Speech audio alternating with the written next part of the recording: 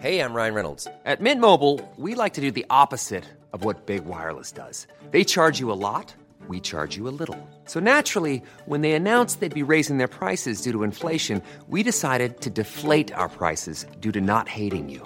That's right. We're cutting the price of Mint Unlimited from $30 a month to just $15 a month. Give it a try at mintmobile.com/switch. $45 up front for 3 months plus taxes and fees. Promo rate for new customers for limited time. Unlimited more than 40 gigabytes per month. Slows full terms at mintmobile.com. There's never been a faster or easier way to start your weight loss journey than with PlushCare. PlushCare accepts most insurance plans and gives you online access to board-certified physicians who can prescribe FDA-approved weight loss medications like Wegovy and Zepbound for those who qualify. Take charge of your health and speak with a board-certified physician about a weight loss plan that's right for you. Get started today at plushcare.com/weight loss. That's plushcare.com/weight loss. plushcare.com/weight loss. This is Internet Marketing.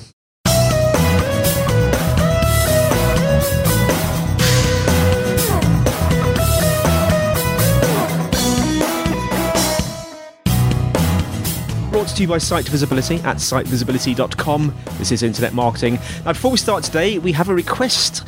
If you are genuinely enjoying this show, then please leave a review on iTunes or your podcast app, because that way it really helps us to grow the podcast and ensures that we bring you great marketing tips and advice each week. Now, today, I'm joined by Aaron Agius, speaker, CEO, and co-founder at Louder Online. Aaron, I haven't messed up your surname, have I? You said it perfectly. Did I? And you're down in Australia, aren't you? Which part of Australia? I am. I'm in Sydney at the moment, and it's getting a little bit cold. It's headed right into winter. Is it? So what's cold in Sydney? It's cold as in Sydney is pretty laughable, to be honest. I might have to put a jumper on. That's it. A very thin jumper, because it's winter down there at the moment, isn't it? It is, yeah. It's getting colder than it usually is. I'm not happy, so I'm on a plane to the US to go and get some summer next week, so it should be good. Oh, good for you. So tell us about yourself, because you do quite a bit of speaking and all sorts of stuff, don't you? Yeah, sure. I'm the co-founder and CEO of Louder Online. We're a marketing agency, a global marketing agency. We have over 50 of us at the moment, and we're distributed throughout the world, with most of our clients being US-based, but we do have them on pretty much every continent at the moment. And yeah, we're typically working with medium to enterprise-sized clients, so the likes of Salesforce, Intel, IBM, Coca-Cola, and with the ultimate goal of helping them drive traffic, leads, and sales to the website and to the business. Now, you deal with some pretty big companies, don't you? So, I mean, you're the perfect person to have a chat about. I was thinking about sort of content and search, quite a general chat today. Starting off with content strategy, I'm just wondering what are you seeing in terms of common mistakes recently?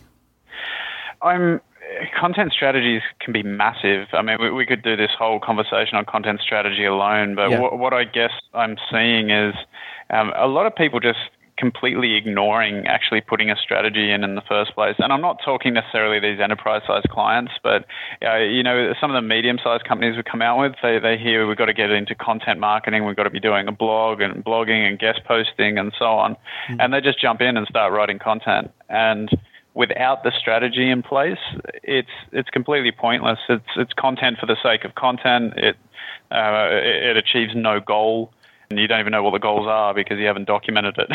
Yeah. So, yeah, we see a lot of that, and it's something that really has to be put in place from day one so that you're pointing in the right direction. Do you sort of advocate, because I know there's different ways of doing this, aren't there? Do you sort of advocate certain sort of methodologies, that's the word, in terms of sort of strategy? I mean, have you got any sort of acronyms or anything that people that you sort of go by? Yeah, well, look, I mean, we have a sort of a tool set that we work with for our clients when we're building out a content strategy. And it covers everything from tone and style and voice to content length and structure, aligning with business objectives, competitive analysis, user journeys and buyer personas, and really delving into all of that. We do content generation, idea generation, editorial planning and scheduling. It's a massive piece, and all of it's all equally important. There's different reasons for each part of it, and so it really covers a whole sort of plan that enables clients to be able to do the end-to-end content creation. How important do you think it is to sort of when you're doing your strategy to sort of define user journeys and have the correct sort of calls to action to go with them?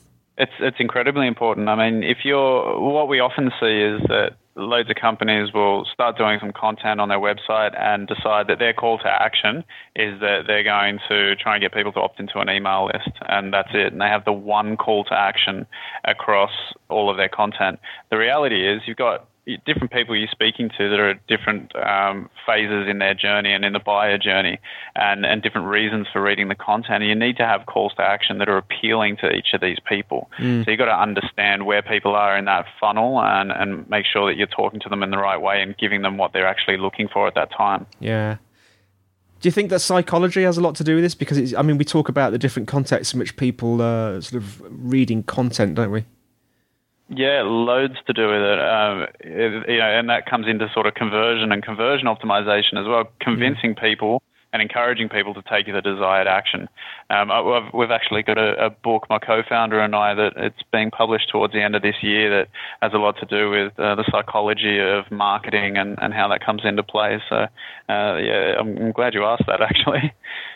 Tell us more about this book.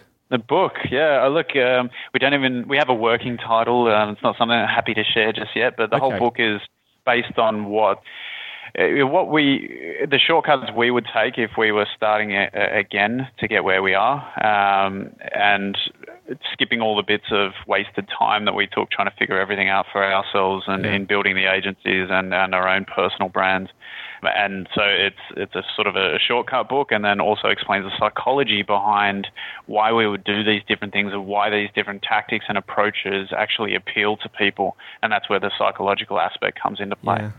Yeah. We can look forward to that. Now, you mentioned about sort of creation or ideation, one of my favourite words. Could you tell us a little bit about sort of what you do in terms of creation and ideation, and why? Yeah, for us, when we're doing it for clients, we go through a wide range of different things. But one of the core things that we do is answering questions and solving problems. And in order to do that, we've got a bunch of different tools that we've created that pull in questions being asked online at different forums and question and answer sites. And you can have a look at those in real time and be able to see that this many people are asking this question this week. And then you can start to create questions that create content that answers those questions and solves those problems. And in doing so, you've already got a hungry audience behind that content that you're creating, and it's not just guesswork. And I think that's it seems so basic, but with the right tools in place, answering those questions and solving those problems means that you're useful, you're providing value, and you've got a much greater chance of that content actually being successful.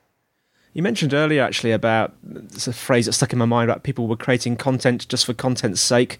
Do you think people don't sort of allocate enough time or resources to sort of this creation of ideas phase? Yeah, I don't think they provide anywhere near enough. I think what we see is most of the time people are creating content because they just think other people are going to be interested in it. Or they've read something online and go, well, maybe I'll just write something and write our company's opinion on it.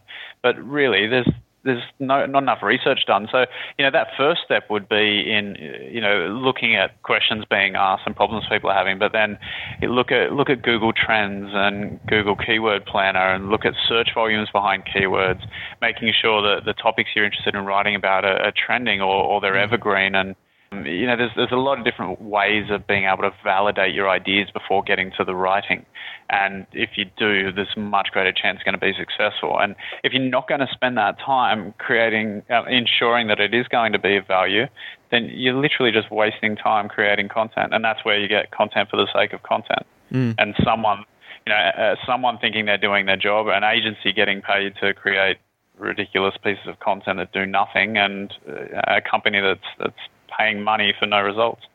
It's very interesting, sort of recently, with the sort of, the Trump administration and the whole fake news thing. What's your opinion of, do you think there's much of a sort of, do you think it's an important area to think about, sort of getting your information right, or do you think sort of fake news can be good content? bit of an interesting question there, but it's just an idea that's sprung into my head. Fake news can be good content from an entertaining perspective. Yeah. From an educational perspective, look, you got to make sure that you do your research and cite your sources. I mean, just like top-tier journalists would do and have done for years, you got to get it right and confidently back the data that you're including. I wanted to talk about distribution a bit as well, actually, sort of just for some of our listeners that haven't been listening for so long. What's a good definition of distribution when it comes to content? I guess it would be that even if you're doing all this work that I've suggested, you're creating some of the best content that exists out there, it's absolutely pointless unless people know about it. And it's not, if you build it, they will come. It won't you don't just publish and pray. No one's going to know it exists unless you do the legwork in getting people to see it. And that comes in many different forms. It could be through SEO because you're going out and you're doing outreach for link building direct to those blog posts. It could be that you're using distribution networks for native advertising like Outbrain, and paying to get awareness on that content. You could be doing things like AdWords. You could be doing influencer outreach. There's endless numbers of things you can do to spread content. And I think one of the key factors here is not just how to do it, but to actually do it. I think the most of the people that we come across, even big companies, there are very, very few people and companies that are bothering doing any distribution of content after it goes live. It surprises me. Yeah, are you seeing, I mean, you mentioned that, are you seeing any other sort of fairly common sort of mistakes recently? Around distribution? Yeah. Just that number one thing that people aren't doing it. And it doesn't matter how much you talk about it. I've written a 40,000-word guide with Neil Patel on the complete guide of building your blog audience, and it's all around content distribution and getting eyeballs on that content. There's plenty of content out there on it. There's plenty of ways to do it. It's just that people aren't building it into their processes and think that a good piece of content should just succeed on its own. It just does not happen. Well, thanks so much for talking to us. If you had one key takeaway from your knowledge of working with these corporations for our audience today in terms of the whole sort of area of distribution and content strategy, what would it be, Aaron? I think it would be build that plan first. Build that solid content strategy that takes all of the guesswork and takes all of the risk out of what you're doing in terms of content marketing. If you can de-risk the whole program by using data and using proof, and having guidelines that are proven to succeed in that strategy, then you're going to have a much easier case to prove and get funding from company and from the executive level, and you're going to have a much greater chance of succeeding. Well, thanks, Aaron, for coming on. And let's finish off with, tell us how our listeners can find out more about you and more about Louder online. Sure, you can find us at louder.online, or you can find me at Twitter. I am Aaron Agius, or grab me on LinkedIn, or search for my name. I'm in about 1,000 different places. I'd love to hear from you, so do get in touch. And Aaron, your surname, if I got this right, is it Agius? Is that how it's spelled? Correct, yeah. Fantastic. Well, thanks for listening. Thanks, Aaron, for coming on. The show notes are at sitevisibility.com/IM podcast. If you're enjoying the show, leave us a review, because that would be great, because it helps us to get out to more people. We're always open to questions and suggestions, so the email is podcast@sitevisibility.com, or you can tweet us at sitevisibility. And don't forget, we have that Site Visibility group on LinkedIn as well. So thanks for listening, and thanks again for Aaron. Thank you for having me. I've appreciated being here. And we'll see you next time on Internet Marketing.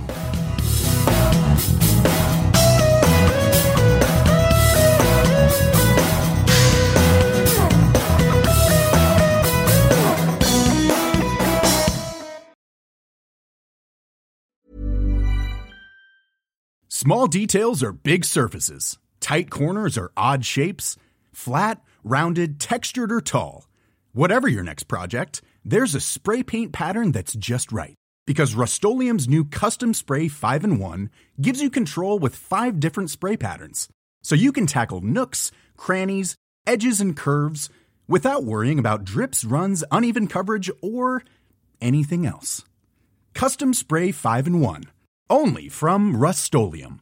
Mom deserves the best, and there's no better place to shop for Mother's Day than Whole Foods Market. They're your destination for unbeatable savings, from premium gifts to show-stopping flowers and irresistible desserts. Start by saving 33% with Prime on all body care and candles. Then get a 15-stem bunch of tulips for just $9.99 each with Prime. Round out Mom's menu with festive rosé, irresistible berry chantilly cake, and more special treats. Come celebrate Mother's Day at Whole Foods Market.